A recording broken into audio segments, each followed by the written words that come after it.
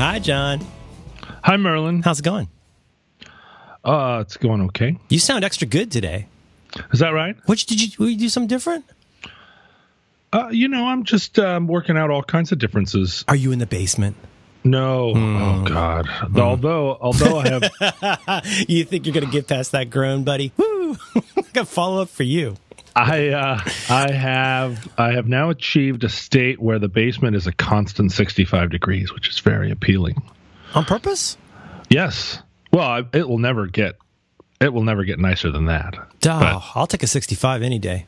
Right? Oh God, it's so nice. It used to be a root cellar and a coal hole. Coal hole.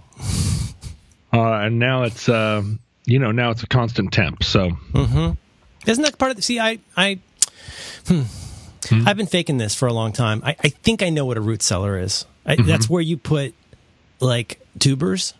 You put up some tubers for winter. Is that what that means? Any other kinds of things? You get a rutabaga?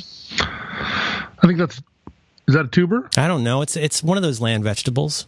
Yeah, I think you that's where you put your canning. Yeah, when you put up peaches. Yeah, you put peaches up down in there. I think. Well, but maybe a root cellar is even darkier and mustier than that. All right, I'm going to look it up. I mean, you throw your roots down in a bin, right? The root cellar's got a root bin. I think it should have a bin in the cellar. And you don't. And the ironical part is you don't really put them up, you put them down, right?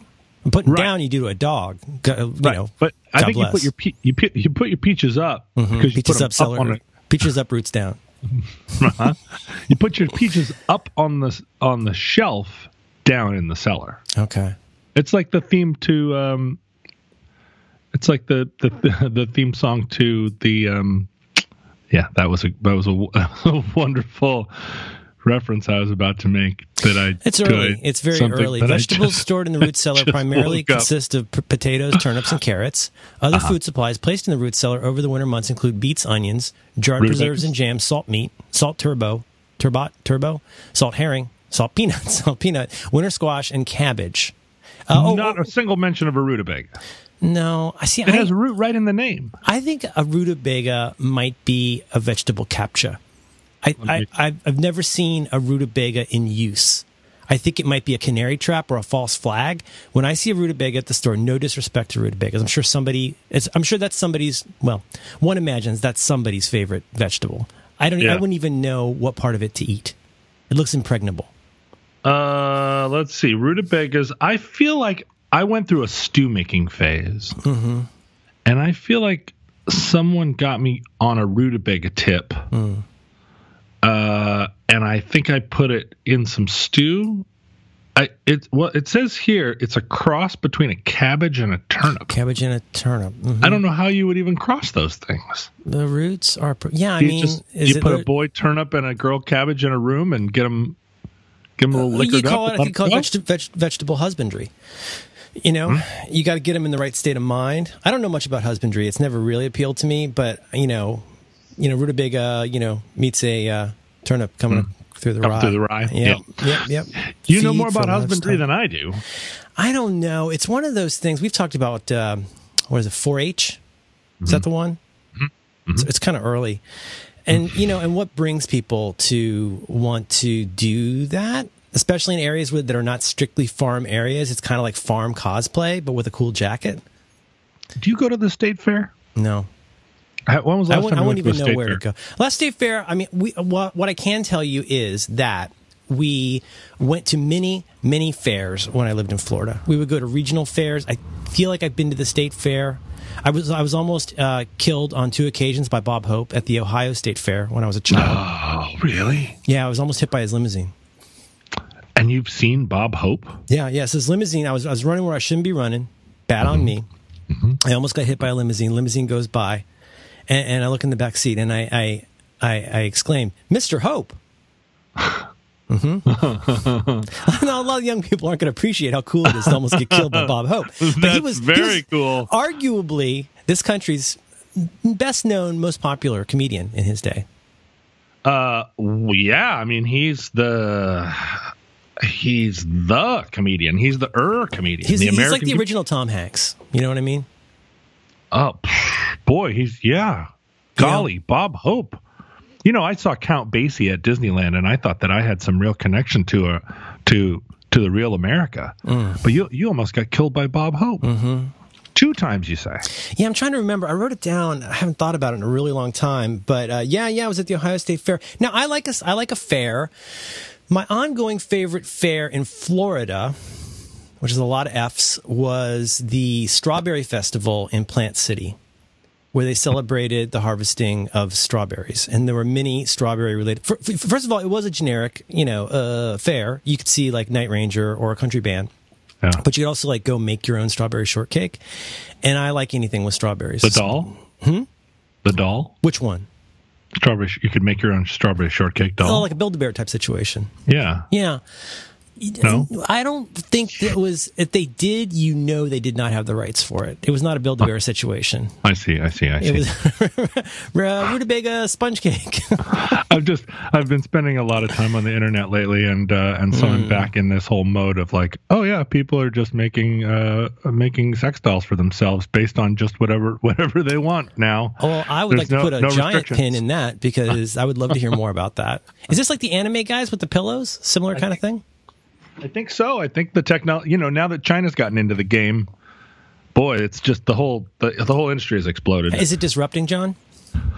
I imagine if you wanted a strawberry shortcake doll in that style, you could get one pretty cheaply.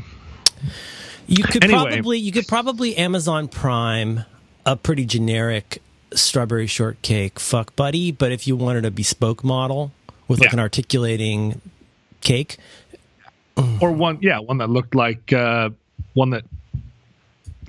Annie, or look like the lady from Lost or something like that. Like if you had a real specific idea in mind of how you wanted your cake to be shorted, you could probably 3D printing. Maybe you could get different faces you could put on it. People keep telling me, people in the 3D printing world keep telling me that 3D printing is not as great as we all want it to be yet. Oh boy, everybody sure talked about it for a while. Well, they sure did, but I was like, hey, I've got a thing that I want 3D printed. And the answer was, no. You can't. You can't do that yet. And I was like, well, what about this simpler version of that? No, you can't really do that yet either. Oh, I see. So this is one of those. This is a little bit of it's a teaser. 3D printing. Now you can sit around and think. It was kind of like, remember when we first heard about the internet? You were like, this is amazing. I was going to say VR, where it feels like every 3 to 8 years we hear how VR is really there. Yeah. Have you done a recent VR tour? John, I've never done a VR. I have a couple of people here in Seattle. Seattle's a big VR community. And I went to one of the VR startups. Actually went to the shop. Sat down in the chair. You physically went there? Went there. Okay. Sat down in the chair. A lot of people there. A lot of people with mustaches. A lot of people with top knots. All looking at their computers, beavering away. And they're like, sit in the chair. Are you ready for this? They put the whole apparatus on, and then I went through a thing, and it felt like I was at the IMAX at the Air and Space Museum in 1979. Where it was like, and now we're flying, and now we're going over a cliff. Ah! I bet it can be really cool. I mean, I'm excited when any kind of technology is moving forward, even if the tip of the iceberg that we see is kind of silly. Because the truth is that VR is going to have lots of nice knock-on effects. Like computers will get more powerful. The things that, as a result, I have no desire to do that. With that said, if I go to a Disney property and I go on one of those, or a Universal, I'll go on a Harry Potter ride, and I'll think like, it's amazing how you can trick my mind into thinking that I'm falling, and I'm a little bit impressed by that. Yeah, that is impressive. I think AR is where I'm excited. But anything that happens in VR, I just feel like if your body isn't engaged in it, it's always just going to be a show. You're just going to put it on. It's going to be a show. A demo. It's a demo, right? Yeah. If you can't touch with your fingers, and if you're not actually walking in the environment, then you're just sitting in a chair. Watching a thing, and no matter how realistic it is, no matter how much you're like, I'm going through the room, it's like, no matter how much you're playing Myst, you're never you're never gonna be get across that uncanny valley. It's going to be more virtual than reality. Yeah, whereas AR really thrills me. AR is, John, I got to tell you, there's all kinds of applications for AR, and it is existing on your device. Like, it is pretty weird and pretty cool. I remember the very first time I used something like that I can remember might have been at Max FunCon, where I didn't want to be around people for a while, and I went and I wandered around outside the property, and I used the various sky apps, which is really fun when you're somewhere dark with lots of stars. Like, it really, really works. Yeah. That was the first time. Another time, I had this really cool app that pulled information from Wikipedia and maybe Yelp, but wherever you were, you could hold up your phone and it would like show you the actual stuff. I thought that was pretty clever. I think there's an app, and like as of today, or actually as of yesterday, I got this app called Tap Measure, which is an AR measuring app for your phone, where you can like point it at the four corners of a device or of an area, and it scans. You could like build a model of your whole room. Cool. I hope you see where I'm going with this. I do. I don't know if VR has a role in John's life right now. I think AR, I could think of several ways AR could have a huge role in your life right now. Somebody was just telling me about like some kind of little scanner in your phone, that would be based around maybe like a Kinect style. I forget what those are called, but like 3-dimensional special camera things that you would be able to stand in a room and the thing would just do measurements of your body and then just throw that to custom clothing makers where it's like, oh, you want to order this shirt? Just put your camera in the corner and it'll scan your size. Yeah, like, Siri, will this make me look dumpy? Yeah, that would be so fresh. I'm imagining your ongoing project to museumify your collections. I could see you doing an inventory of your current extant collection and being able to model that in various ways. And I could certainly see how your podcast studio of the future and your root cellar, like putting that together, could be real useful. You could like scan the room and decide where you want your captain's console to be and everything. I'm just saying. Now that I'm no longer, now that I no longer have a non-disclosure agreement with Snapchat, I can speak. I can speak more. I never actually had one, but were you harassed? Harassed on Snapchat? Yeah, well, I don't know what you can say. No.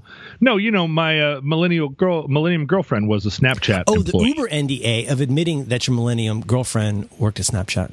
Right. Really? You're out of that officially? You can say? Yeah, I'm like time passages. Buy me a ticket on the last plane home tonight.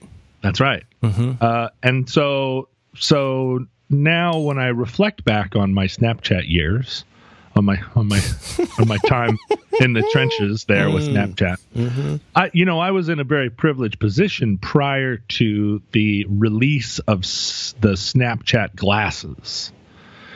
You may remember this was a big event. In recent, they were rare as hen's teeth, very hard to find. That's right. Matt Howie even sent me an email during the excitement. Is he going to use it to open his garage door? He said, "What do I have to do to get a pair of those glasses?" Within that first week of just like they were $1,500 a pair. They were just going crazy. Didn't you buy them out of like a vending machine? Yeah, you couldn't get them anywhere except these vending machines, and Snapchat would put a vending machine somewhere and not tell anybody, and then it was just like, oh, there's a vending machine over there, and they had this whole. This has got to be the most Millennium thing ever. Real buzz marketing. Pop up $1,500 camera glasses stands. Yeah, and you could only buy. I think you could buy two. That was you could go to the machine, you could buy two, and then it was done. And so during the run up to the glasses, right? I mean, my lady was the lawyer there, and she was the lawyer of the labs that were developing the technologies, the glasses and stuff. Not app side, but like real world side. So these glasses, we're all talking about these glasses. It's all shush, shush, shush. Nobody can talk about it. And little by little, like the glasses start to, what they are and what they're intended to do start to trickle to me. I see a prototype of them. I'm, that like Millennium Girlfriend has a pair all of a sudden, and we're playing with them. And this is, long time before it can be talked about. And I got really excited about it at the beginning, with the teaser, because I thought, of course, this is the beginning of real useful AR. It's going to be glasses where you put them on, and it puts Snapchat filters on people in real time. Right. It was just like, this is going to be so killer. I'd be thinking about stuff like, can I, like my, ever since I was a kid, I've always thought, now I think this is a terrible idea, but when I was a kid, I thought it'd be cool if we were always recording everything that we see, and you could go like, oh, was that really Craig T. Nelson I saw at the airport? Let me roll that back. That kind of thing. Is that what that person said to me? And you could just go back. But even still, like, just the ability to have these little round glasses with a camera in them, and you could be snapping and chatting like all the time. Well, when Google Glass came out, my friend Dave Meinert, who owns that bar, I've taken you there, the 5 Point here in Seattle, they put up a very conspicuous sign that said no Google Glass allowed in the bar. It was part of their overall policy to be like as punk as possible at all times. But that got into the New York Times. Nothing's more punk rock than prohibiting things with signs. Yeah, that's right. No vaping. So I put my hair up into my hat and went in to ask him why. Is that everywhere a sign? Yeah. And so, but then as it got closer and closer, right? Now these specs, it was clear. It was clear as they got closer to being released that they didn't do anything. They were very cool looking glasses, I have to say. But all they do nothing. All they did was just take like 30-second snaps. And you couldn't even see there was no playback mechanism. It was just a little tiny camera in the corner of some sunglasses. Oh, it's a thin client eyeglass. Yeah. It sends it to your device. You're going to deal with it there. That's right. And then it's on your phone, and then you can post it or whatever. But it didn't have any, the glasses themselves did zilch, basically. It was just like holding a phone up to the side of your head. And I guess it was cool if you were somebody that wanted to Snapchat yourself like skiing off a mogul or something, but otherwise most people just hold up their phone. And you couldn't selfie, which was the number one thing that made Snapchat interesting to people. Right. That would be some acrobatic glassware. Couldn't do it, right? No. You'd have to have your friend selfie, snap you, and you'd snap your friend, and that's not how Snapchat even worked. It wasn't meant to be like that kind of thing. So anyway, there was this huge rollout, and Millennium Girlfriend and I actually went to New York City for the big rollout. And there was a pop-up store that they built right next to Apple, the Apple store across the street from Central Park. And it was like all secret and covered in scaffolding. And we went there the night before, and it was a big, empty, cold, empty room. And at the very end of this cold, empty room was this little vending machine that looked like a Pokemon. And it's the cutest little vending machine in the world. And you kind of walk up to it, and there's a computer screen on it. It sees you, and it's like, hi. And you're like, hi. And it says, do you want these things? And you're like, I really do. And then it like you have a little fun moment with it, and it gives you the little things, which are beautiful, and they're in a little case that's beautiful. Everything about it was beautiful. They just didn't do anything. And so then it was release day, and there's this line down the block, and like Kanye's manager is there, and it's just this whole big scene, and everybody's clamoring for these things, and they're on the internet. I swear to you, they were like $1,500 a pair. And I'm getting emails from Matt Howey right and left, and I went with my lady to the event, and she's there kind of lawyering around, and then someone says and there are like tons and tons of Snapchat employees there, and they're all super casual, but when you really know the deal, like their t-shirt and jeans like cost $1,500 each or whatever. I mean, it's like very, very tech up down cool. Everybody's got a headset on. They all have little earpieces and microphones, and the word gets to us like, do you guys want to go in the line up to the machine? Do you guys want get some specs yourself? And we looked at each other and we were like, sure, yeah, of course we get to go up there because it was an embargo, right? Employees of Snapchat did not get these things for free. This was like, sometimes he would drop, and when I say he, I mean whoever the kid is that runs Snapchat, who's like 28 years old. I think it's Todd Snap. Todd Snap, right? The Todd Snap of the East Coast Snaps. He would put these little Snapchat machines like in the Mojave Desert, or he'd drop one into the Amazon, and it was like, what are you going to do now? These are available, but only at this thing that's like up the Amazon River. Todd understands scarcity, and people were like, I'm buying a $20,000 plane ticket to fly. Blah. Anyway, we walk up to the machine, and like all eyes are on us, right? People have been waiting all day to get in this, and we're like, we've cut ahead in the line, and it's this cold warehouse, and people are standing around looking at us. And we walked up to the machine, and it's the machine. Put in $1,500 in singles. The machine is just like, machine's like, you're sitting there flattening out dollar bills. Yeah, hang on, I've got like big peanut butter jars full of quarters. But we walk up and we're looking at it, and we're talking to the machine. The machine's like, hey, what's up? And we're like, oh man, we can pick a couple of different colors, and we have some decisions to make, like which colors do we want? And she and I are looking at each other, and we're like, well, we should get some for this person and that person, and we both kind of just sort of arrived at this moment of like, I don't really want one of these. Do you? No, I don't. And this is, I mean, just not to interrupt, but this is after having played with the prototypes and the emerging. You'd already had experience with these things as it was getting prototyped. And in the like 3 days leading up to the release of the thing, we had been walking around Manhattan wearing them. Okay, almost like you got like a demo from Apple. Like you got this unit to try out, but it wasn't going to be yours to keep. Yeah, and it was like, we'd walk around with these things on until we saw somebody looking at us, like some young person who was like, oh my God, are those? And then we would quickly take them off and like run away, like run down the steps of the subway to like, because we were the Beatles in '64. You'd be set upon by top knots. That's right.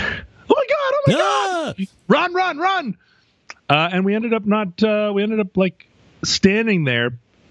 And basically the only thing we could think of is, well, we could if we bought a bunch of these, we could go turn them on the internet real fast. And it was like, well, yeah, that's not really who we are either.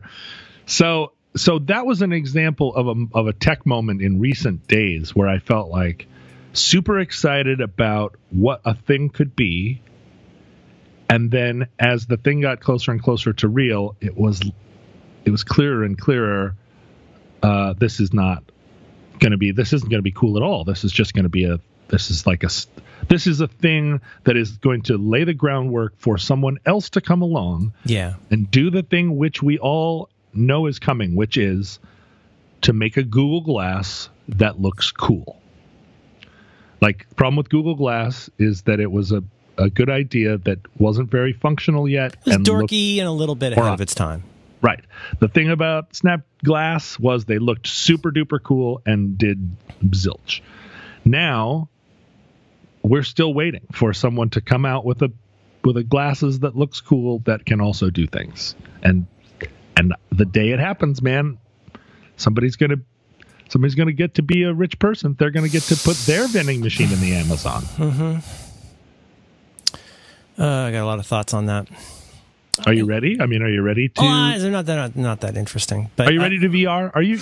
You're ready to AR? Well, there's a couple things with that. I mean, anytime some new thing comes along, and I haven't prepared anything for this, but I'm thinking about like how, like for example, for a long time, a lot of people have said, I really hope Apple makes a real, like not just Apple TV, the set-top device, but I really hope Apple makes a TV. And like, I'm on the infinite timescale, as John Siracusa says. Yeah, sure, that could happen. But like, really, do you really want that? Like, I want fewer things that have to be this one way. I mean, think about the way that your phone went from being something that was a flip phone that had phone numbers and the game Snake on it to being something where you could put apps on there that did lots of stuff. And now it became not a dumb device. It's a very smart device, but the smartness of the device came out of what you were able to put on this really top-notch thing that was a pleasure to use even without apps. The problem is, though, would you ever just buy those round glasses with a little camera on it? No. I mean, like, what you want is you want something bigger out of that. So, I mean, the real technology, it seems like it's going to be more like a sci-fi contact lens type situation where you take whatever glasses you already have, affix this almost impossibly tiny dingus to it, and get all of the functionality out of that without needing to have dorky glasses that have a camera built into them. I know that's very, future stuff, but that's when you'll know it's arrived. I mean, you have to go through these stages of awkwardness. You have to learn what doesn't work. You have to learn, just the component parts get cheaper and more powerful. All that changes. I don't know. I'm always skeptical of the first version of anything, not because I think it's a bad idea, but because just what you described, which is there's so much stuff out there. I'm excited about it. It arrives and it's fun for 90 minutes. And then you go this is a gizmo. This is a gadget. It's a fun thing, but this is not going to be part of my life yet. You were an early adopter of the Apple Watch, am I correct? Early-ish. I'm trying to think of what I was a really early adopter of. Podcasts, probably. But as far as technology... Twitter. You were early on Twitter. Pretty early on Twitter. But as far as the hardware stuff... Okay, look at it this way. Talk about watches. I've had... I don't wear watches. Right. But I got a sleep watch, where, of course, I'm obsessed with my sleep. And another friend of mine who was also obsessed with his sleep talked about this watch you can get. And it was so dorky. I mean, it looked like not even as cool as a dive watch, but it was like having the box from an engagement ring on your wrist all the time. It was just this huge ungainly thing. And then when you woke up in the morning and you said, "I'm done sleeping," then you would go and attach it via USB to your computer, and it would suck down that information into a terrible app. Right. And okay, that's it. It was like a Palm Pilot for sleep in some ways. Whereas now today, I have a Fitbit that automatically detects when I go to sleep. It automatically, yeah. And I want to talk about my sleep at some point. But it does all that automatically now, and it's fine. Early adapters of stuff. I've bought a lot of digital cameras over time. Yeah. I love, I remember. When I first met you, it was kind of like when I was really getting into the whole stack of digital camera plus Flickr as a thing. And Flickr was a really fun community and a great app, a great site. And so that was a nice thing. You were an early adopter of LiveJournal. I loved LiveJournal. Yeah. But it's funny now, I look at photos even of around the time, certainly stuff I took on my first digital camera in 1999 is hilarious. Pictures of my now wife and me around the time I first got a digital camera. Mm-hmm. And they're just like a colorful smudge. It's so weird. I mean, and then there's those services that'll say, "Oh, here's photos you took this many years ago." And even photos taken during my daughter's lifetime, I can't believe the difference in quality. I'm not sure where I'm going with this. I haven't been an early adopter of that many things. You did so many great Charles Peterson style camera effects with your digital cameras. Oh, the rock and roll flash. Yeah, I ruined a lot of photos with that. Cool. I was ruining photos with filters long before filters existed. I know. I have some great photos. There's a picture of me with some chopsticks in San Francisco holding up some kind of bean, and you have digitally smeared it with light, and it's so cool. Or there's a picture of Madeline and me talking at the... Oh, yeah, I got a lot of good pictures of your mom that way. Tell her I said hi. Smear. I don't think I have any of those. I'd love to get some pictures. Oh, sure. It was when you guys were doing your little Inside Seattle mini tour for probably putting the days to bed, and we all, and Josh and Emily and everybody I don't have any of those pictures. Really? I got some good photos. Got some of your dad. Had lots of high quality hang time with your dad at, I think, a Death Cab show you guys played at. Oh, give me some shots. I'll snap them to you. Yes, snap them. But, a lot of people don't realize that the first contact I had with you was contact that I don't think you were. I'm not 100% sure that you even were aware of. It was, I know you were aware of it, but I don't think when we actually met in person that we made the connection right away, which was that a kid came up to me in Boston. This guy in San Francisco is stalking you. No, he said, here, hold this bag of pirate's booty. The pirate's booty, Dan. That would be my friend Dan. He puts a booty in your hand and we took a photo. Yes. Yeah, little Dan in Boston, who was a sweet guy, and he would come. He's like in his 30s now. He was at Emerson at the time, and now he's a big boy.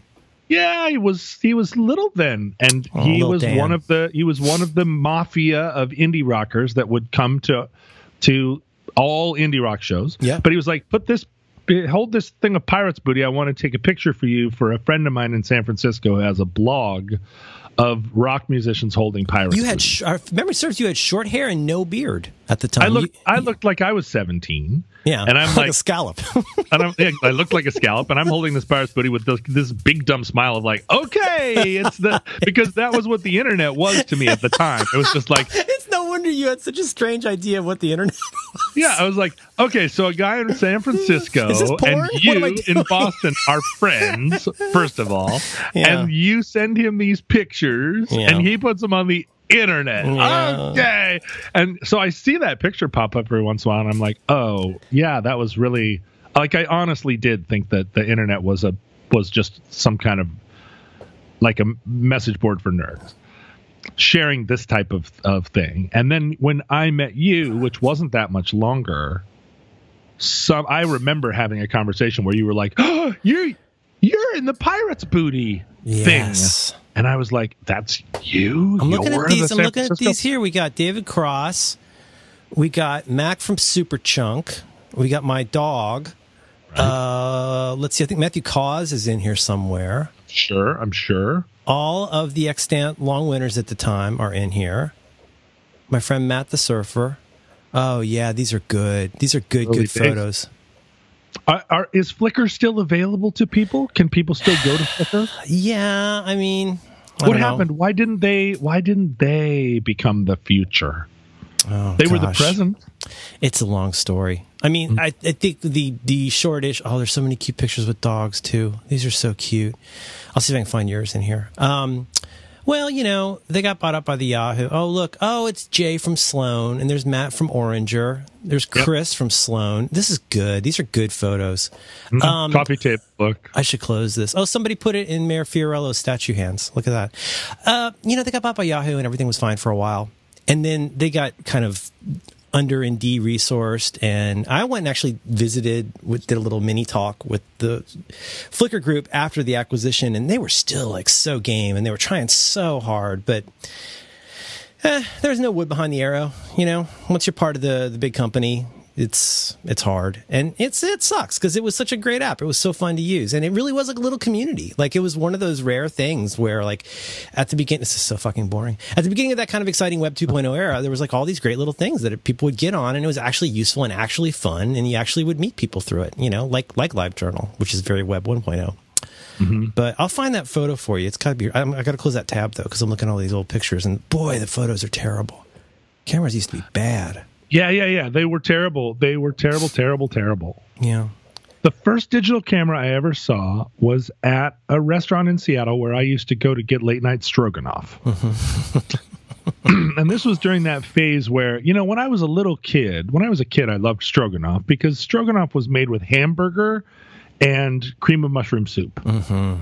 That was back when America understood how to make garbage food for kids. Oh, God. Campbell Soup Company. They really got behind that. They said, look, there's stuff you could do with our soup that you have not even thought about yet. Yeah, throw some hamburger in it and then put it over noodles. Now where are we? Yeah. We're somewhere further down the road. We think we're better. Well, so I started going to restaurants at that magical age when I could suddenly afford to buy not just tacos. Right. Because I had a job and I could go to places at 11 o'clock at night that were open and I could order things that I wanted. And I saw stroganoff on the menu and I was like, Ambrosia, stroganoff. Mm-hmm. And it showed up and it was flank steak and onions cooked and put over noodles. And here's the thing that you don't want, which is a long cooked onion over a plate of noodles. Because a cooked onion looks like a noodle. I don't think that's anybody's favorite food. No. And it was an early experience of the over-fancification of things. And I realized that, stroganoff, I guess this is how it was originally, and maybe the hamburger version was an abomination. But this is way worse.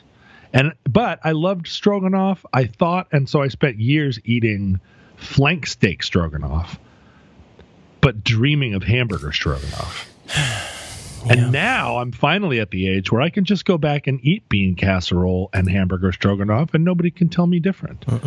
It's like I can have cafeteria food for the rest of my life, and people yell at me. They yell at me with their eyes. I was at a party the other day, and I was like, so I get up in the morning. Oh, they were like, tell me about how do you do a podcast? And I said, well, what I do is I get up in the morning, I microwave a cup of coffee, and I go talk to my friends. And they were like, it was a husband and wife, and they both like took a small step back and were like, microwave your coffee? I was like, oh, don't get me started. Here we go. I microwave my coffee. I have then I microwave some hamburger stroganoff. I sit on the front seat of my dad's car, which is like a couch. Sigh. Go to the state fair. Part of it is I blame the internet. As with so many things, I blame the internet. I was thinking about this today, and lots of old men have talked about this. You kind of, there's a part of you that pines for a time when you could be at a party or a dinner or waiting for a bus and have an argument, not an argument, but an argument with somebody about whether something existed. Not an argument, but an argument. Yeah. But an argument. Yeah, it's an argument, but yeah. And there was not really a way to resolve it. It's like you're not going to get on a bus and go to the library and go to Famous Firsts, which is a great book. You're not going to go like look at an encyclopedia. You can't because you got to get on your goddamn bus. And like I'm sorry to interrupt. This is why the Guinness Book of World Records existed. No, I know. Robert Earl Hughes. But go on. And now today, you can, like, before somebody's done having their out of nowhere reckon about something, somebody else has already looked it up, and you could say, no. But, like, the other side of that is back in the day, you could also get a blanket party from a bunch of people who thought that, no, you're doing stroganoff wrong. So I guess now you as the aggrieved party, you could pull up your phone and say, no, there are many kinds of stroganoff. Like, I can do this anyway. This is my house. You know what I'm saying? It's a land of contrast, but I do kind of miss the unknowability of things. Yeah. Well, I do too. But I had an interesting insight not very long ago, which was that my dad, being the greatest generation the ever of all time, born in 1921, he and his cohort, which includes Sammy Davis Jr. Well, you can't overlook that. And John F. Kennedy. What about Johnny Carson? Would he be part of that cohort? Johnny Carson, absolutely part of that cohort. They continued to be the prime movers of the culture, I would say, all the way through the Beatles, all the way until about 1968. And we like to look back and think, from the Beatles on, it was the youth. Or even from Elvis on, it was the youth of America and rock and roll. But those people were just children in terms of the culture, who was really driving the culture. And it was only in about the late 60s where kids in college and their protests and the fact that the liberal dream of my dad's generation, which was Kennedy, Martin Luther King, LBJ, all of that stuff, everybody was killed, basically. And then right about the late 60s, right about 1970, the greatest generation just lost, the steering wheel got taken from them. And my dad was, an absolute, like, as far left as you could be, but it took him several years to get to an understanding that you could protest against the army being in Vietnam. It had never occurred to anybody of his generation to be against the war. We see this played out in episode 9, I believe it is, of the Vietnam War series that I've now watched twice, where like it was pretty awkward and pretty weird, especially after the Veterans Against the War march, when things got further radicalized and they found themselves that even though the tide of opinion across the nation was turning against the war, now they were like radicalizing everybody by saying, "Oh no, but you're doing this protest wrong." Like it must have been hard to know like what kind of footing to find at that time. Well, my mom was against the war from the very beginning, and it was a contention within their marriage. But they were like, that was the way liberals were. It's the way liberals still are, right? She was like against the war, and Dad was like, you can't be against the war. It's the United States of America. But, my dad's first wife, this is a little known story in my family. My dad's first wife, who was the mother of my older brothers and sister, at one point, my dad was running for like a major position in the Washington State Democratic Party. And his wife, Jean, decided to run against him. I've never heard this. If I have, I've forgotten this. This is good. Oh, so my God. If you can imagine what it was like around the dinner table between those two. Was he already declared and running? And then he dog. He was running, and then she was like, I don't think so, and threw her hat in the ring. I should mention something.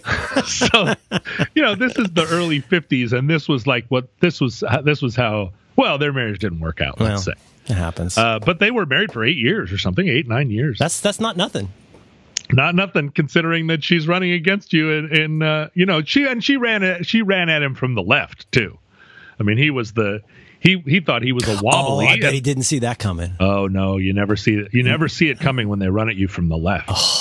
Not when you think you're a good liberal. But one of the things that one of the insights that I had was in 1968, my dad was 47, right? So 1970, he was my age, 49 years old. Oh, my God.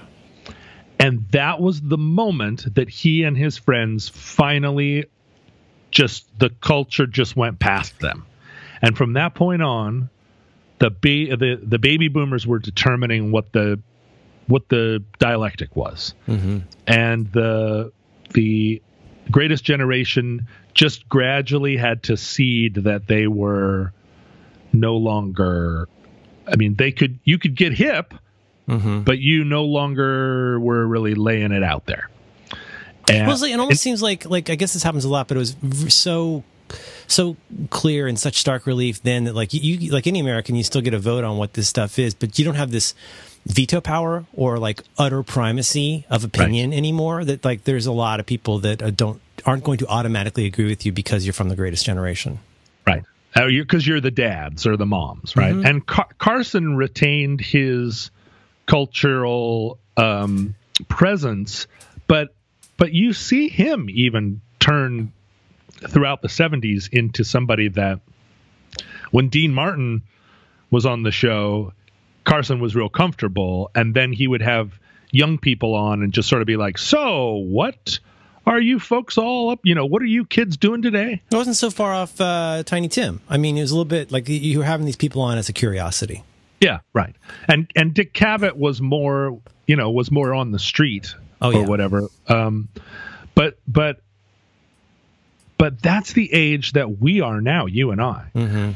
And unfortunately, because Generation X was so small, we never had the feeling that like we were making the culture, really. I think it's fair to say no one has really cared what we think. Never cared. The baby boomers looked upon us. I'm not saying that's wrong per se, but like there's not that many generations that should have the right to be listened to. nobody cared. Nobody cared. No, we were just too small, and we were too, even from an early age, we were too resigned. We were just like, we're losers.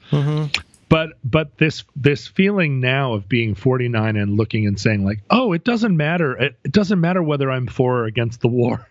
It's just, and it's not like you go out to pasture, but you definitely feel like I mean, it's not even that I hand over the reins. I never had the reins. You never had the reins. It's just like you watch the reins get handed over in front of you, and you're like, I didn't even get to touch the reins. We're like the Prince Charles of cultures. It's just like, I've been sitting here in my double-breasted jacket until the sleeves are all frayed, waiting to be king, even for a minute, And my daughter has actually asked about that. It's really interesting to think about. This man's in his 70s at this point, right? It's like, and she's what, 90 something? Yeah, always a prince bride, never a queen maid. Yeah, never a queen mother. He'll go right to being queen mother. Oh, is that Harry? No, who is it? Who's the lead son? Jimmy. He has two large sons, right? Yeah. Bob. King Bob. The son, the number one son, top son, is very handsome. Mm-hmm. And then he surprisingly, I think, lost his hair, and everybody was a little surprised. He looks a lot like his beautiful mother, but with a receding hairline. Yeah. It's a shame. It has receded all the way, pretty much. But it did it at a young age when he still was so beautiful. That sucks. And he didn't do a Donald Trump where he was just like, you know what? I'm going to be standing out in front of an airplane a lot for the next several years where my hair is going to be blown all around. So I'm going to be President Baseball Hat. I'm going to make, or you're going to become President Pastry Hair. Well, he was always pastry hair guy, right? But he became candidate Baseball Hat pretty early on. That's smart. You think that was a logistical decision based on planes and helicopters? Sure, because you're standing around. You can't. I mean, in the past, he was photographed always under his own conditions, and he could have 3 people like in the closet spraying lacquer on him. Mm-hmm. But I think early on he was standing out on a tarmac somewhere. While the plane was winding up, and his hair was standing straight up like a sailfish fin. You may not be aware that I collect and curate photographs, unflattering photographs of the president. No, really? Oh, yeah. It was in the early days of the whatever this is we're going through. It became I have several small forms of therapy that are mostly just for me, and one of them was every time I find a really good unflattering photo, and a lot of them are him and his giant ass playing golf, but I do have a few of his hair giving up the ghost a little bit. And like a lot of guys with that kind of pastry hair, he has some bits that are very, very long, and once they come away from the primary pastry unit. Yeah, they're way up there, aren't they? Oh, brother. You can see them get caught a little bit in minor tornadoes where the hair is like not only up, but it's also sort of twisting around. You can see how, there's some things we know and some things we can guess about the man. It is believed that he has some kind of apparent anxiety about stairs. This is fairly widely documented. It has not been proven, but for years, he's been tweeting about how President Obama should use the handrail when he gets off Air Force One, that it's very unsafe. He's got some hang-ups, and I think one of them is stairs. So we know he doesn't like stairs. We know he doesn't like wind. He's got a low center of gravity. He should be pretty good on stairs. Yeah, I think he doesn't trust his tiny feet. I think he's afraid he's going to go ass over tea kettle. But think about getting on and off of planes. It must be such a stressful thing. And yet lately, he's been doing more and more of those screaming over the helicopter blade sound, little mini press conferences. So he must have found something that is working for him. I feel like just the small power of the presidency, which is no small power, right? But the small power to just be ferried everywhere by helicopter and like Air Force One, even though Air Force One is probably decorated atrociously and he's not helping. I can imagine that they have probably screwed some chandeliers into the ceiling of Air Force One, and we're just not seeing it yet. I imagine it being like the Duke in Number One King of New York. Escape from New York, where he's got like a chandelier on his limo. I bet it's chandeliers on the limo. Oh, why has that not become a meme? But I was just in D.C. the other day, and some minor dignitary drove by with a police escort, and I think it was a caravan of like 2 SUVs. And I speculated there was somebody standing on the street corner, and as you know, on the East Coast, nobody likes being addressed more than just an East Coaster standing waiting for a light by a stranger. Like, hey, who do you think is in that caravan? That type of thing. And the local guy was like, I don't know, man. And then the light changed, and I was like, well, hey, great talk. But I was trying to think, like, who gets a minor league police escort like that? Like, it wasn't super minor league. It was 4 cops, 2 at each corner. And they were getting to run lights. Maybe somebody from Congress? Well, somebody else, I think, overheard me talk to Mr. Guy, who then split. And I think over my shoulder, they said, might be Paul Ryan. And I was like, Paul Ryan, you think it's that? Yeah, I suppose. That's Paul about Ryan. It's like, because like the king of Mombasa is going to get a big entourage. They're going to be throwing flower petals out in front of him. But that's in his rider. That's in his rider, right? but that type of thing where everywhere you go, that's the thing money can't buy. Like Zuckerberg doesn't get 50 cops following him and like running red lights. And when the president comes here, they close down the freeway. Oh yeah, it's so disruptive. And that is a big, I think, a thing that President Baseball Hat probably, like, after he realized, oh, you don't get chandeliers in your limo, but you do get to close down the freeway. That's got to be really enticing. That's got to really make a person not want to retire, not want to resign. Mm-hmm. You know, even if you do want to resign, that's going to make you think twice about resigning, because once that goes away, you never get it back. I mean, something that many of us can appreciate or understand is first class on a plane. So I'd had an okay number of plane flights throughout my life. And then at one point during the .com days, my boss, who was a really great guy, upgraded me. And I flew in 1999, 2000. I flew in first class for the first time. And, you know, it's such a lame joke to make, but it is kind of hard to go back. Like, once you've been in first class, and especially today, I mean, first class today is like, let's put it this way, coach today, not a fun experience. We've talked about this. But it is, once you have experienced that and you go like, this does not have to be stressful and awful. And I get to feel a little bit fancy. Like, especially if you're a poor kid like me, you go like, ooh, this is kind of nice. I would love to do this again. And I bet it's like that to the 10th power. Especially if you're, say, a Steve Mnuchin or you're a Price. We're talking about politics. We promised we wouldn't do that. Did we promise we wouldn't talk about politics? Well, you know, we're talking about optics. We're talking about optics. Optics. You always had an unofficial policy of let's not talk about politics. Because I want to be able to release them. This is why we don't talk about religion in the ones that make it on the air. But we are talking about... We're on a good streak, John. Optics. Don't break it. No, I'm not. Believe you me, my friend. I know where the line is. I know where it is. Yeah, because you get quiet. You get quiet for a little while, and then there's a little bit of this noise. There's a little moment where you're like, 20 minutes in. Well, no. I know.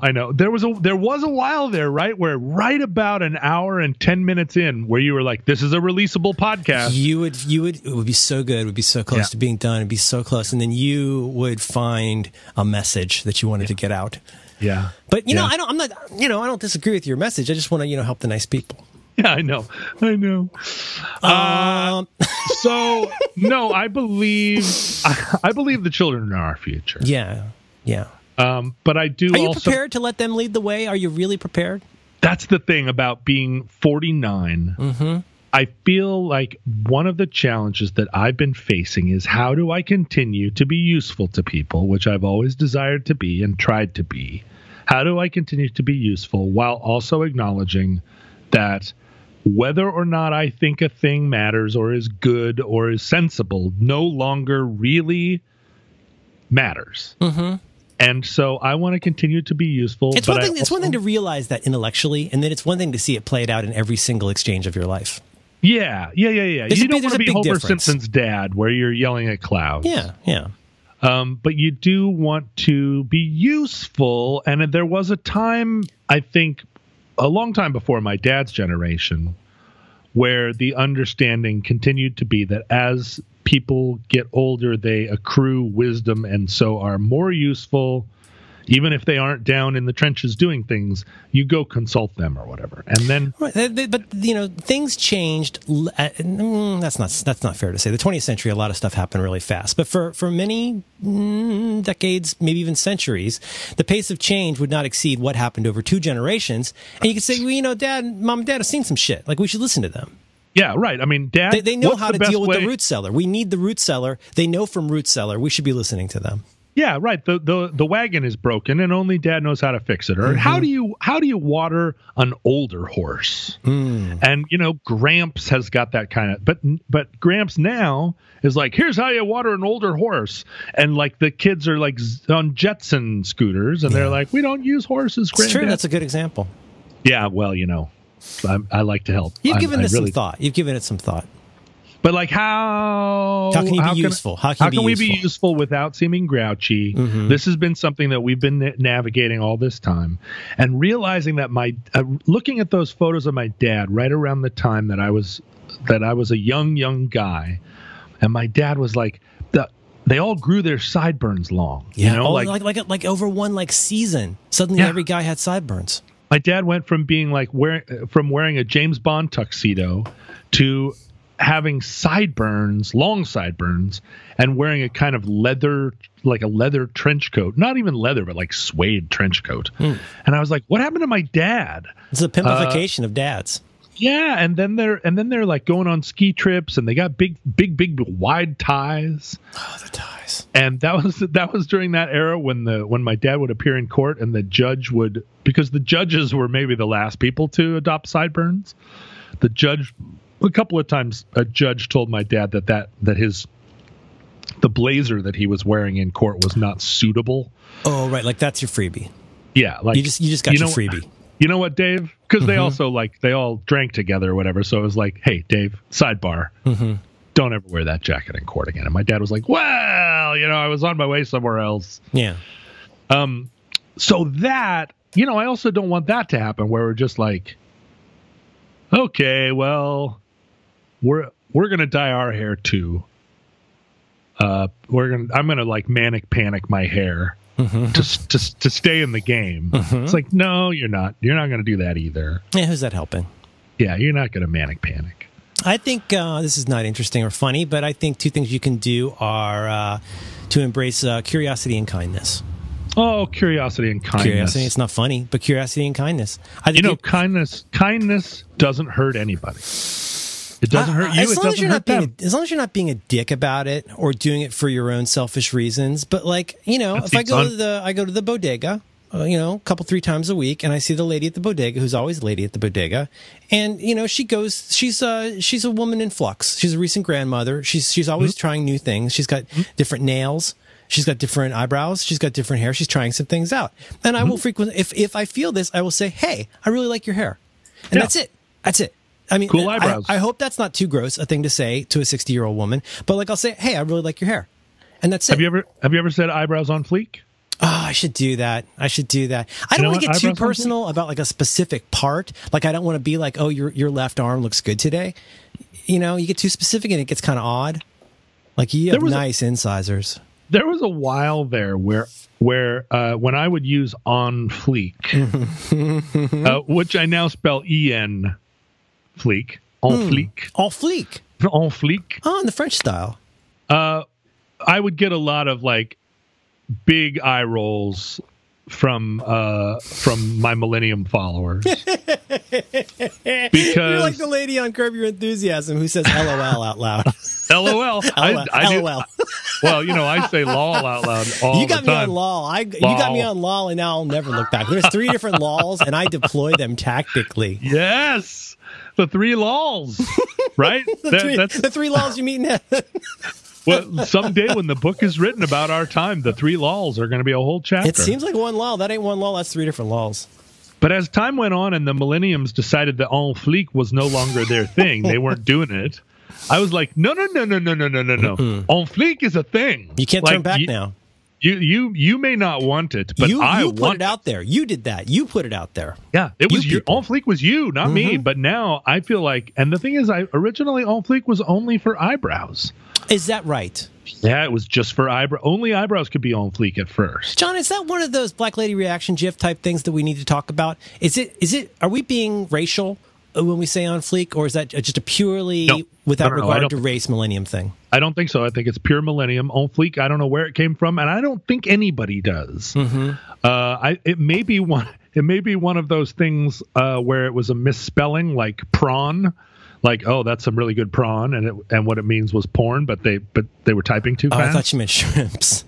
And also prawn. Shrimping, they call it. Yeah. Okay. All right. Or whatever. All those things that come out of 4chan where somebody's like typing too fast and they don't. I'm taking your computer away. They don't get it right. Like now on 4chan, instead of lol, they say kek, K-E-K. Because they're near each other? No, they're not at all. They're not. I mean, lol is right next to each other. K-E-K is far away, but it stands for something else. And so on 4chan now, everybody goes kek, and it's a forced meme. Yeah. That's fun. That's a fun thing. Yeah, the forced meme. Okay, Forced meme. People are always trying to force a meme. I'm hoping I can make a meme out of the fact that I'm always typing something wrong on iOS, and I end up getting a comma and the letter M in the middle of a word. Do you ever get that? When I'm texting, I end 30% of my texts with a lowercase b. I'm like, what time are we going to be there, B? And I don't know why. Oh, it's because the B is right in the center above the space bar. Oh, so you do a dip on the bar and you accidentally hit a B. I accidentally hit a B. So where are we going, B? And no one ever comments on it. Nobody's ever like, why are you calling me B? It's kind of rappy. Sounds a little bit rappy. Yeah, what's up, B? What up, B? I have a friend that ends every text with BB. What's up, BB? And I think what he means is baby. What's up, baby? Oh, I don't like that at all. I hate it. And I said to him a couple of times, like, please don't call me BB. And he's like, no, it means like BB. And I'm like, no, it does not. I don't. It's like a mommy blogger. I want to spend more time with my BB. BB. Hi, or BB. Like it's like a French diminutive that I don't like applied to me. Oh, like a bebe. Like a bebe. Bebe.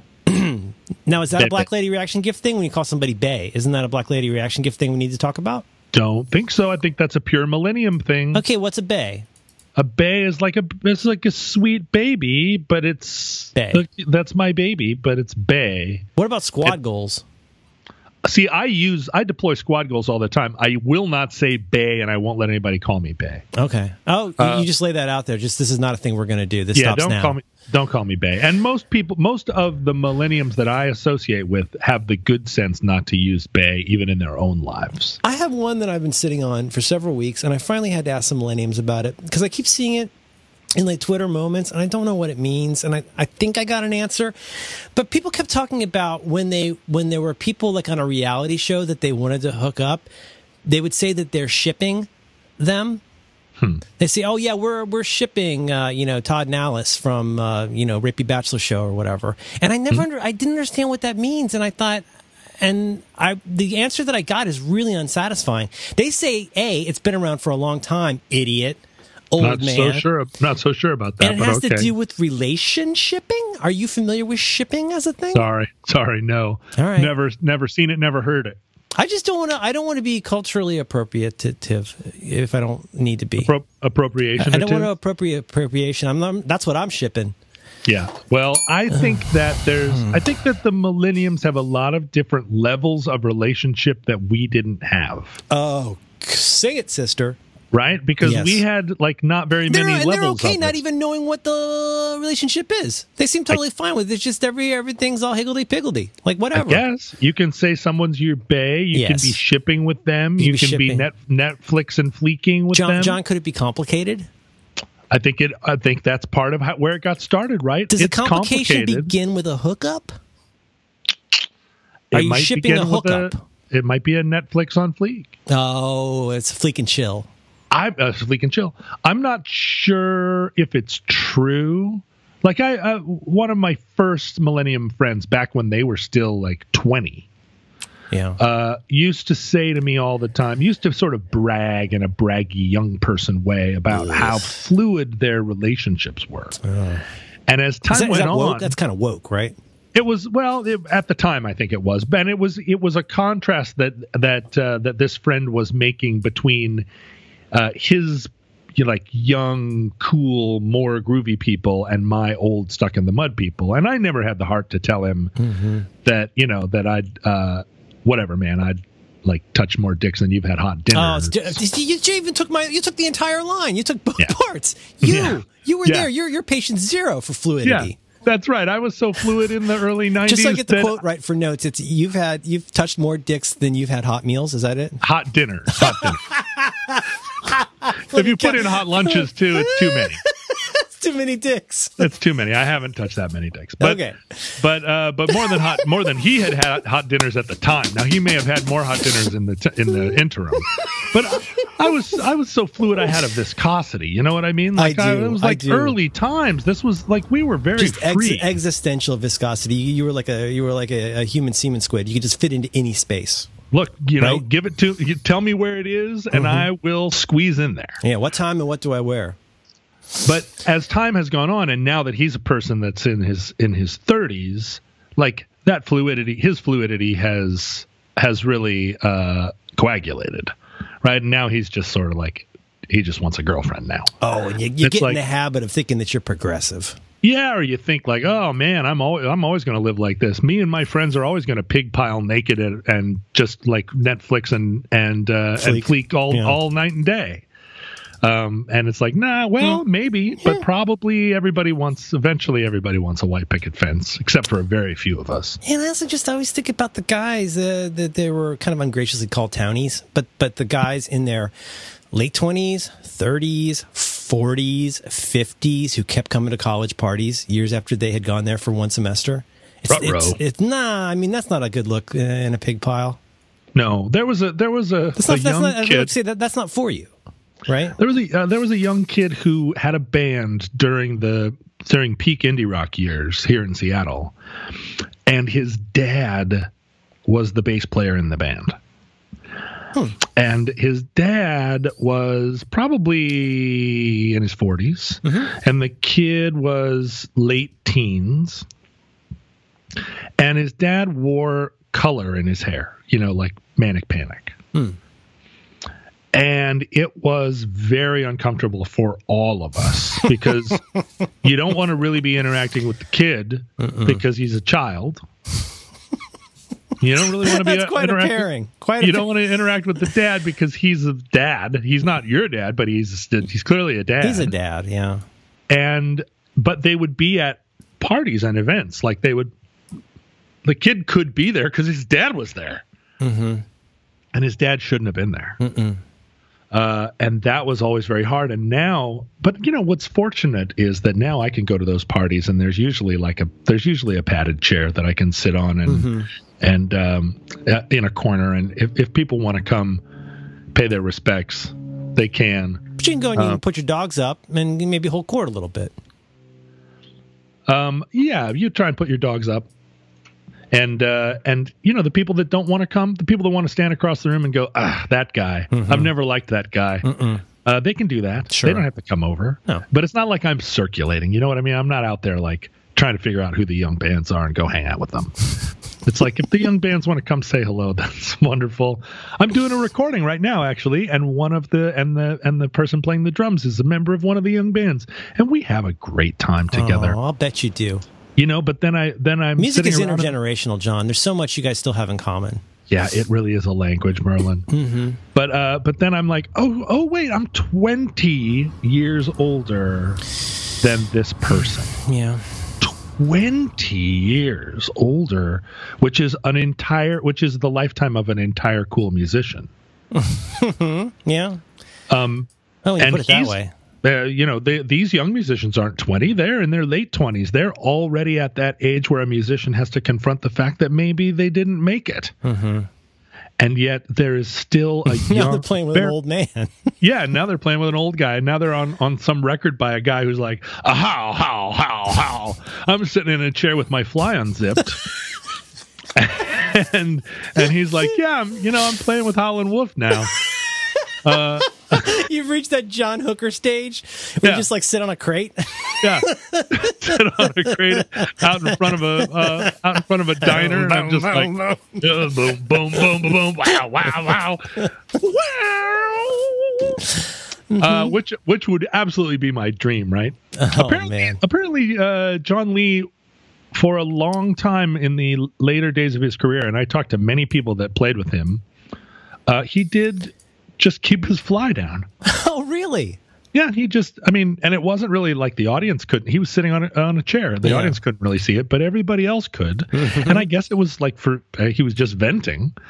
But that's a bold place in life. And what you got? You know what that is, John? Squad goals. Right? That if you could just have a goals. group of men that you can really relate to, and you're all just totally comfortable sitting around with your flies down. And nobody talks about it. It doesn't have to be weird. It's not even anything you have to coordinate. It just happens. I for sure feel like, at least for me, squad goals is only an internet joke for me. Like personally, I don't really have squad goals. I do have a goal to have 5 or 6 people around my property in my employ, but I wouldn't call that a squad. Well, you'll know if it becomes a squad. And maybe not everybody who's on the property in the compound is technically in the squad. You might have some you think about Elvis, right? You think about anybody, or you think about Don Corleone. You get these people that like are kind of in this Hammer, right? You get this retinue of these kind of characters that move in and out, right? Right, and Hammer was paying all of his friends to be there. He was a nice man. He's still a nice man. We were at his birthday party. You remember that? I think Hammer's 50th birthday party. Now I'm 50. Who's the asshole now? I know, right? Shit, and your birthday dog. party's not happening at the Tonga room or whatever. No, we just go out and have a quiet dinner and get to bed early. I have a couple of squads I'm actually a member of. You have a couple of squads. I think I'm an emeritus member of some squads. I think I'm an adjunct squaddie. But there are people that are full on, like the squad is where they live and belong. I bet it's because of FOMO. FOMO first, Oscar First in, last out. First made. It's called the fear of missing out. Olympics. Oh, the fear of missing out. It's the primary existential characteristic of millenniums is their FOMO. Oh, they have FOMO. They have FOMO. They have a fear of missing out. I feel like the squads that the squads that I attend they're not millennium squads. They're like squads of guys that get together and watch football games and play poker. Like rock people who do that. Rock people who play some rock poker. They used to be ashamed that they would watch football a little bit because it wasn't very rock. But then at a certain point, they just were like, I just want to watch football, whether it's rock or not. And they made it rock. You once described it as something people took pretty seriously, where you weren't allowed to just shuck and jive and walk around and, play grab ass. That a lot of your friends take it fairly seriously, the way some people watch Game of Thrones. Like, you have to watch this with a very prayerful mindset. You do. It's a particularly in Seattle, professional sports are understood in a kind of George Will context where people intellectualize about sports here. Oh, yeah, I get to be George Plimpton. Yeah, there's a like, oh, no, we're talking about the book about sports. We read the book about sports. We're not just here for the movie. Oh, I get it. Yep. Yep. And particularly when we lost our basketball team, then it became existential. You could be like dark about sports. We're still talking about getting a basketball team back. And it's almost like different kinds of goths. Like, from the outside, it all looks like the same goth. But like when you're in the squad goal of the goths, you realize there's different. There's mopey goth, there's football goth, you got like McDonald's goth. Like, there could be all different like variations. Now, a lot of people aren't going to know who McDonald's goth is, but you'll know if you're in the goths. You're going, oh, it's that guy. It's McDonald's guy. And every once in a while, you'll see somebody that's like, I'm skater goth, and you go, no, skater is outside of the realm of goth. You are not skater goth. That's another CAPTCHA. That's another one of those tests. You throw in a skater goth, and everybody else, you can instantly know who the real ballers are in the squad goal. Exactly. You're like, punk goth? Yes. Sure. Like football goth? Sure. But then you're like, nature goth? No, there's no nature goth. That sounds more black metal. Isn't that a black metal thing? Like those bands that are like druids with the kabuki, the samurai makeup, whatever it's called? Yeah, they're out in those little Scandinavian huts. Scandinavians or Czechs. You could be a Czech goth. You could hella be a Czech goth. That's the entire goth comes from the Czech Republic. I bet the Czechs, with all due respect to the many black metal and dark metals of the Nordic lands, I bet the Czechs just look in there and like, give me a fucking break. I'm standing here in a creek playing a guitar. You want goth? I got goth. I got heavy goth. I worship a fucking twig. I feel like the Slovaks there's a lot of, this is a thing that you don't always know. The Eastern Slovakia is a very mountainous region. The Romanians get all the Transylvania vibe. They get to be like, hoo ha ha ha ha ha, because they got Transylvania there, and it's mountainous, and it's like scary. But Ukraine, Slovakia, Poland, like there's a place in there where the Carpathian Mountains are very, very tall, like super tall, like icy, full of bears tall, and they're up there doing very gothy things, I think. You gotta get outside the mainstream. Like I don't doubt that there are metal bands in Prague. Certainly, just the law of large numbers tells us that there will be Prague metal bands. But absolutely. I bet you got to really go up a Carpathian to find some serious goths. Yeah, and that's not even the serious goths, right? Just people untethered from the expectations of the city. I think somewhere up in Finland. The Finns hated the Russians so much that they sided with the Nazis. Not because they believed in Nazism, but because they hated the Russians that much. Yeah, the enemy of my enemy. That's right. Situation. The enemy of the enemy is my friend, and they are I bet you there are some holes up there that are full of dark magic. Which is is Iceland the one where they have gnomes? Iceland has gnomes. Do the Finns have gnomes? I don't think of the Finns as gnomic. Okay. I think that the Swedes have gnomes. I think that the Norse have gnomes. The Danish definitely have gnomes. The Dansk people. And I think the gnomes of Iceland probably came. They were like in the hold of the ship that came from Denmark, and they snuck out like a brown rat. Like a little bit of a rat they colonized. But it's a little on the nose there because it's for them. That's like Pokemon's there. Like that's just part of the culture. There's nobody who's going to be freaked out that you believe in gnomes. Right. Maybe a Finn. You take a Finn, a true Russian hating Finn, and their attachment to the gnomic or gnomic culture is something that's more bespoke and personal. That's their squad goal. I feel like probably in Finland they have wraiths. Oh, I love wraiths.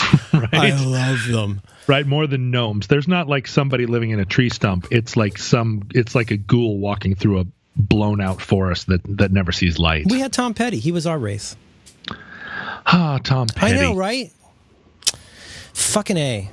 What else was I going to ask you about? I wanted to ask you about your basement. No, go ahead. Talk about Tom Petty. Oh, just for a second. I'll talk all the Tom Petty you want. I do want to hear about the progress of your house if it suits you. Well, so progress of the house goes like this. Sam, who became a neighborhood. I know you don't necessarily follow the internet as regards to this show, but I can tell you this has been brought up on other programs that I do from people who listen to the show. People are very interested in what's happening with Sam. People are very interested with who's in the basement. Peter. Okay, Peter and Sam and retinue at your compound. People are very curious about what's happening with this. Just as much as you're comfortable, could you give our listeners an update on where you are? So Sam really kicked it into high gear at a certain point. Sam had everything going at once at one point, right? He had a lot of balls in the air. He was power washing the paint off the house. He was rebuilding the porch that I had torn apart. He was also doing kind of a magical thing, which you always want, but can never sort of know how to ask for, which was he was just walking around the house, and in the course of doing his other things, pressure washing and the like, he was also noticing broken things and fixing them without being asked. This is the phenomenon that I call power puttering. It's the ability to move through a space, accomplish things, even as you're realizing what else needs to be accomplished. It's a very powerful concept. It's incredible. And I came home one day and walked around the back of the house, and Sam had he had replaced all the broken shingles. What? And I was like, we didn't even talk about shingles. And he was like, he's equipped for that? He's got that in his van? He's just got shingles sitting around? Yeah, he went and got some. He was shingles. Like on his way to get some paint, and he was like, I'll get a little bundle of shingles too, and fix those broken shingles. So he was doing that kind of thing, which was pretty astonishing.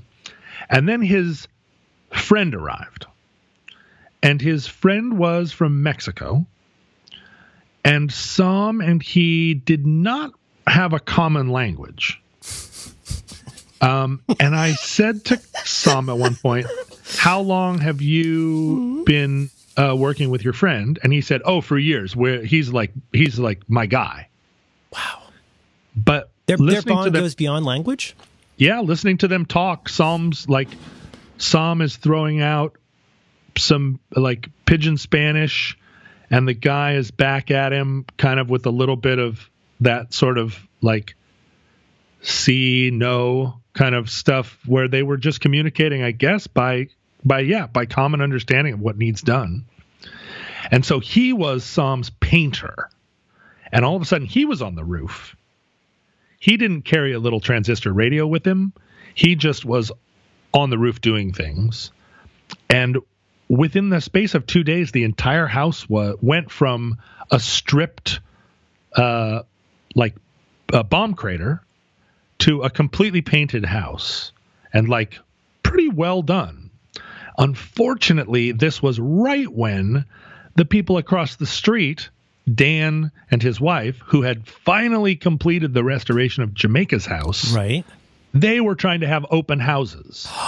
So all of a sudden, all these people that I'm hoping will filter down into my new neighbors, they're all coming by the house to see how it's going.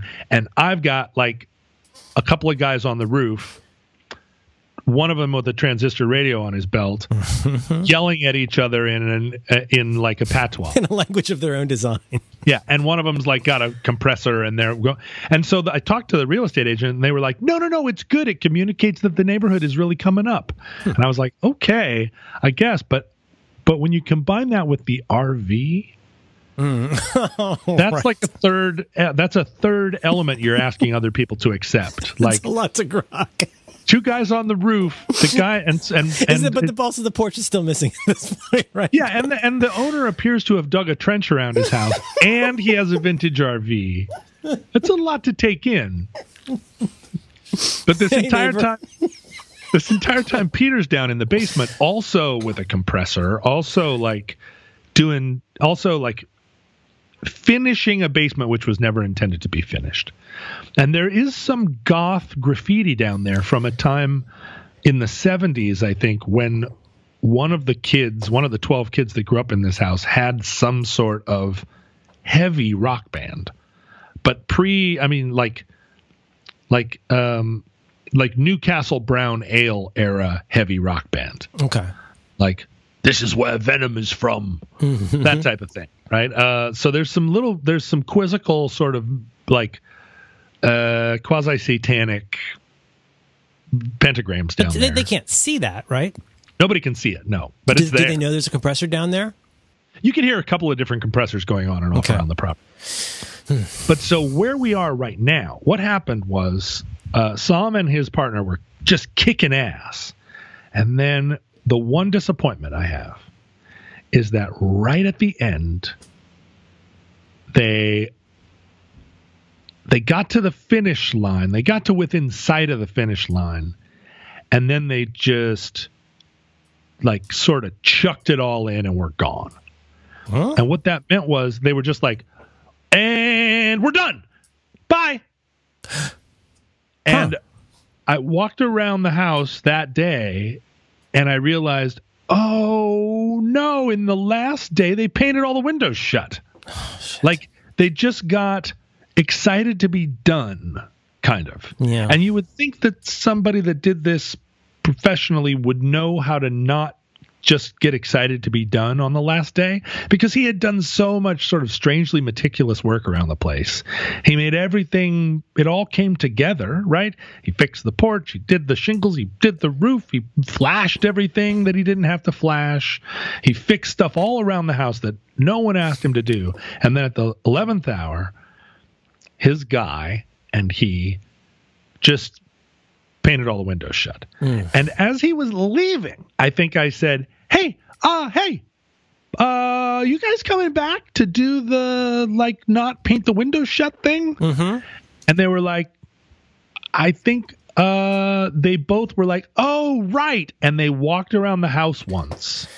And I was like, oh, okay, they're going to take care of this. And then they were gone. Oh, no. And so now here I am. And I'm going around the house with an X-Acto knife. Oh no! And a pry bar, and I'm cutting the paint, and I'm pry barring the windows open.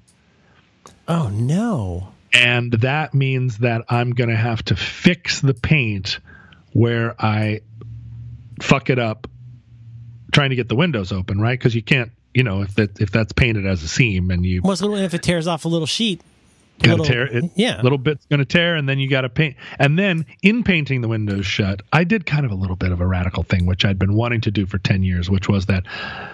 So when Sam said, I'm going to paint the house, he was like, what color do you want to paint it?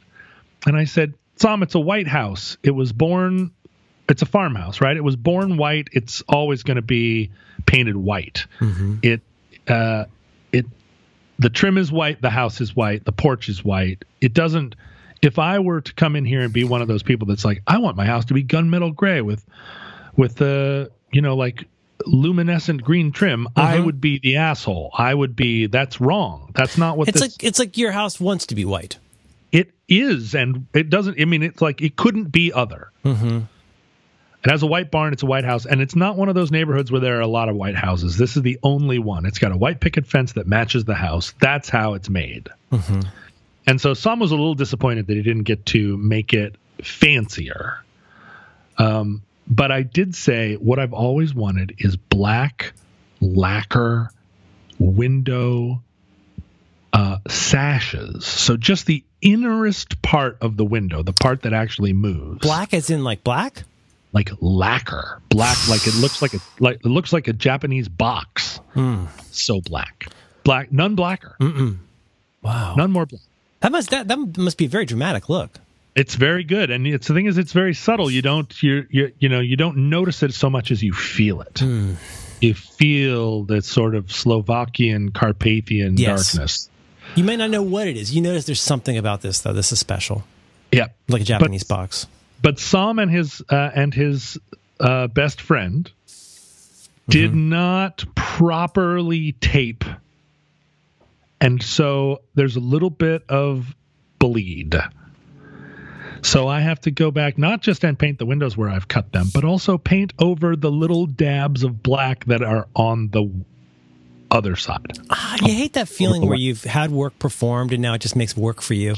Yeah, and yet, I mean, this is certainly work I'm capable of doing without too much complaint, but it isn't done, and it didn't get done 100% right, and everything else he did was great, and it just felt like I was very sympathetic to it, where he was like, I'm going to be done by Thursday, and then Thursday came, and there was another day of work to do, and maybe he had scheduled something that started on Thursday, and he just had to leave.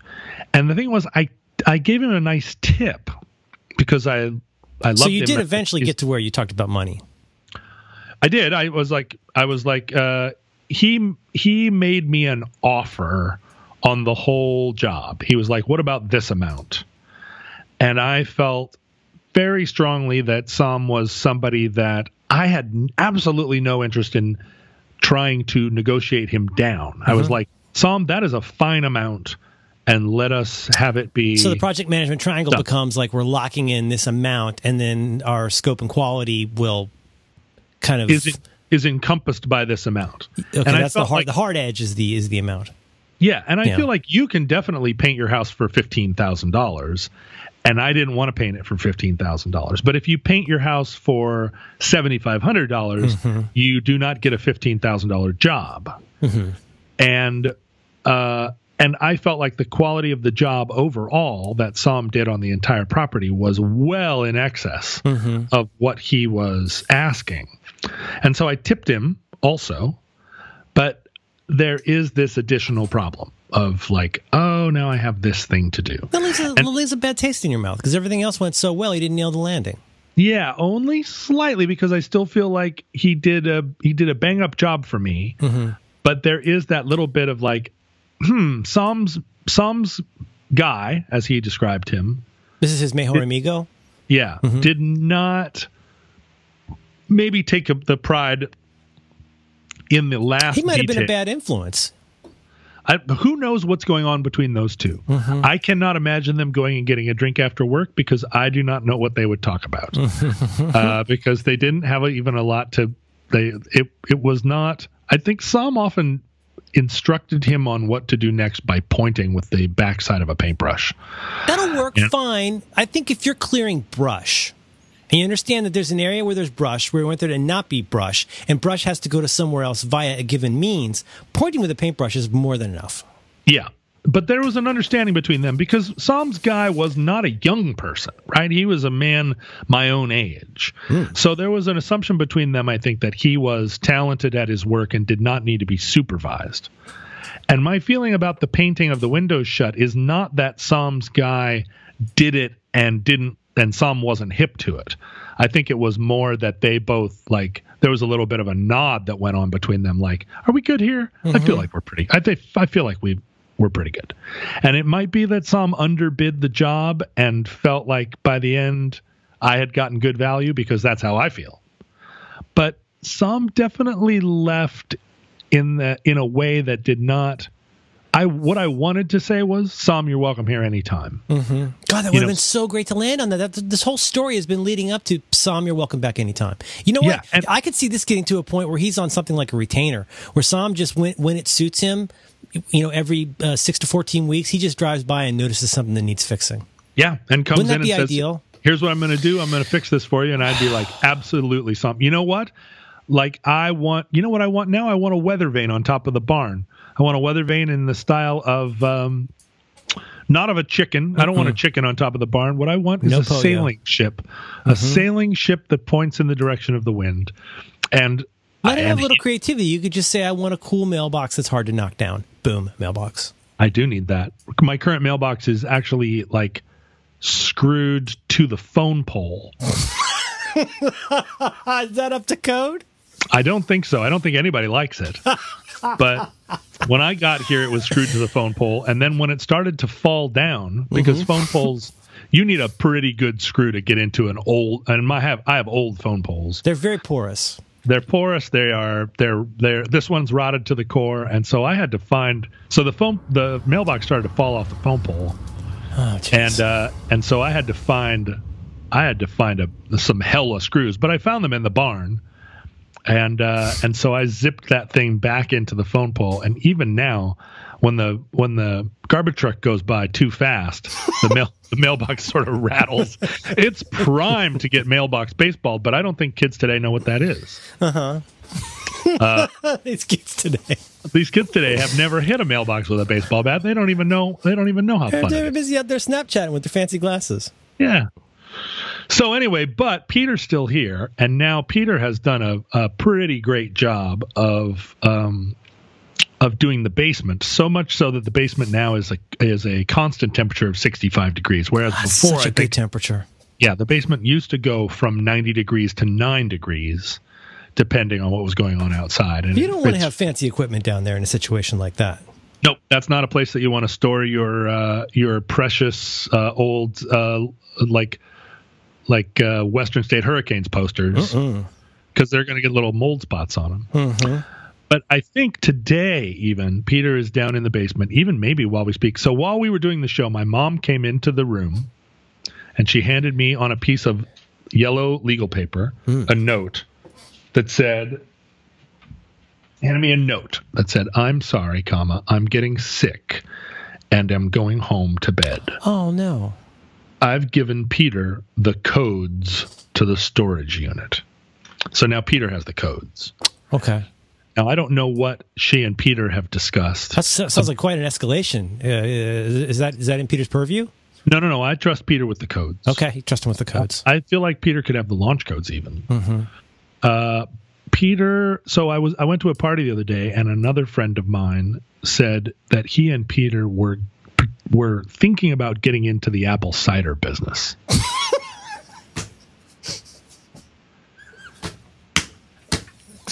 Okay. And I said, okay, I'm listening. I said, tell me more. And he walked me into his garage, which was full of bins of little crab apples. And he said, these crab apples are from the Loire region of France, and these crab apples are from the Piedmont area of Italy, and these crab. What? And I was like, where do you get all these? And he said, well, up north of Seattle, there's a large agricultural area around the town of Arlington, and there's a man who has a large property that has all of these magical vintage cider apples growing, with names like the names of heritage rabbits. Oh, okay. So they originated from these European climes, but these are locally sourced, technically speaking. Yeah. Because I don't know how you get a crab apple from Italy and still have it be nice for cider. Well, that's right. You wouldn't have that shipped. But the apples a lot of them are like apples that are lost to time. No, they don't exist in France anymore because they've all been mega cultured, mega agri out. Because because apparently all the cider apples they have there now are by Monsanto. Yeah, monoculture. So these are like these incredible cider apples, and my friend Michael has decided that cider making might be his new jam, but he and Peter are going to partner up on this. Okay. And I was like, Peter sounds like a go-getter. Oh, Peter's got a lot. Peter lives on a houseboat. Did I tell you that? Yeah. So Peter's always. You got to have a certain state of mind and be on a boat that's a house. You got to have a real different state of mind. And when I talked to him about it, I've never actually been on it, but he says it's more of a house shed, or it's more of a shed boat rather than a houseboat.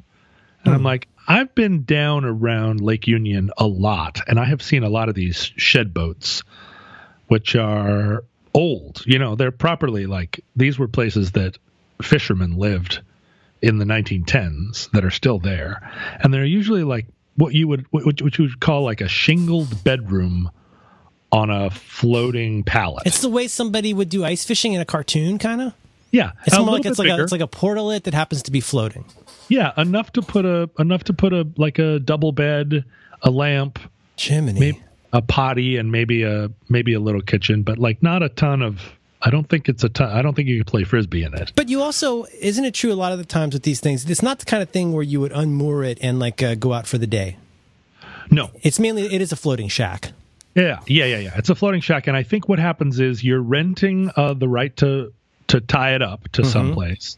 But if that person says like you're out. We don't like your kind here. You can hook a 15 horsepower Evinrude to it. Nice. And on a calm day, your way across the lake to a place where somebody else is like, yeah, you can tie your house. You got to find a new slip.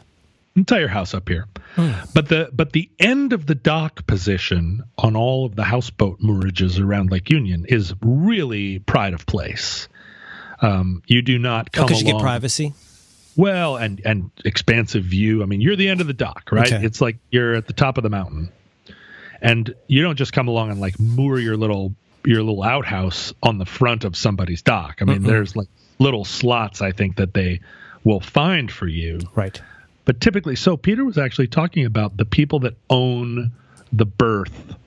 They own the moorage where there's this houseboat community, and it's one of the older style ones where everybody there is still a hippie.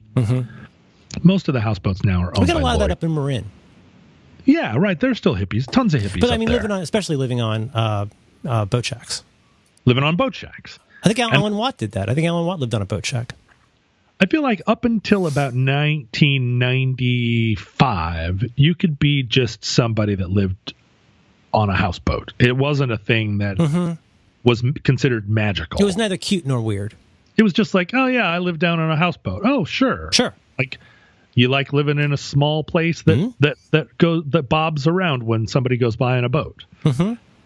But then I think Sleepless in Seattle changed it, but also lawyers are always looking to take something nice and make it bad. But Peter still lives in one of these communities where everybody's like an old grouchy hippie, and the people that own the marina just rented a new end space. Oh. Which there were people already there that were on the end. Seems like you'd want to promote from within.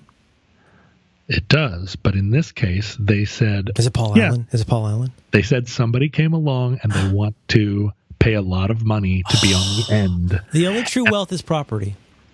And that's right. It's a view space, and they built some enormous... Because there are limits on how big your houseboat can be. The God Coast willing, Guard, yeah. Nobody wants a monster house. Yeah, the Coast Guard says, no, you can't do that. But they went right up to the property line, if you know what I'm saying, on how big their houseboat could be, and they plopped it down on the end. Oh, shame. I know, and the entire neighborhood is up in arms about it, and by neighborhood I mean floating community. The other people in shacks. But you could go happy-go-jacky on that guy. If you want to get along with your neighbors in an environment like that, because a lot of things can go wrong, if you know what I mean. Yeah, but this guy doesn't care Doesn't because care. he looks at all those people behind him and he just says, "You guys are a Sargasso Sea of shingles." Laughing and floating, floating and laughing. And he's out there with the big view of the city, and the people are mad. But you know what? Capitalism. Shit, dog. So Peter's in there, and he's just like, "Look, I'm living in an outhouse. You guys, my name's Paul, and this is between y'all."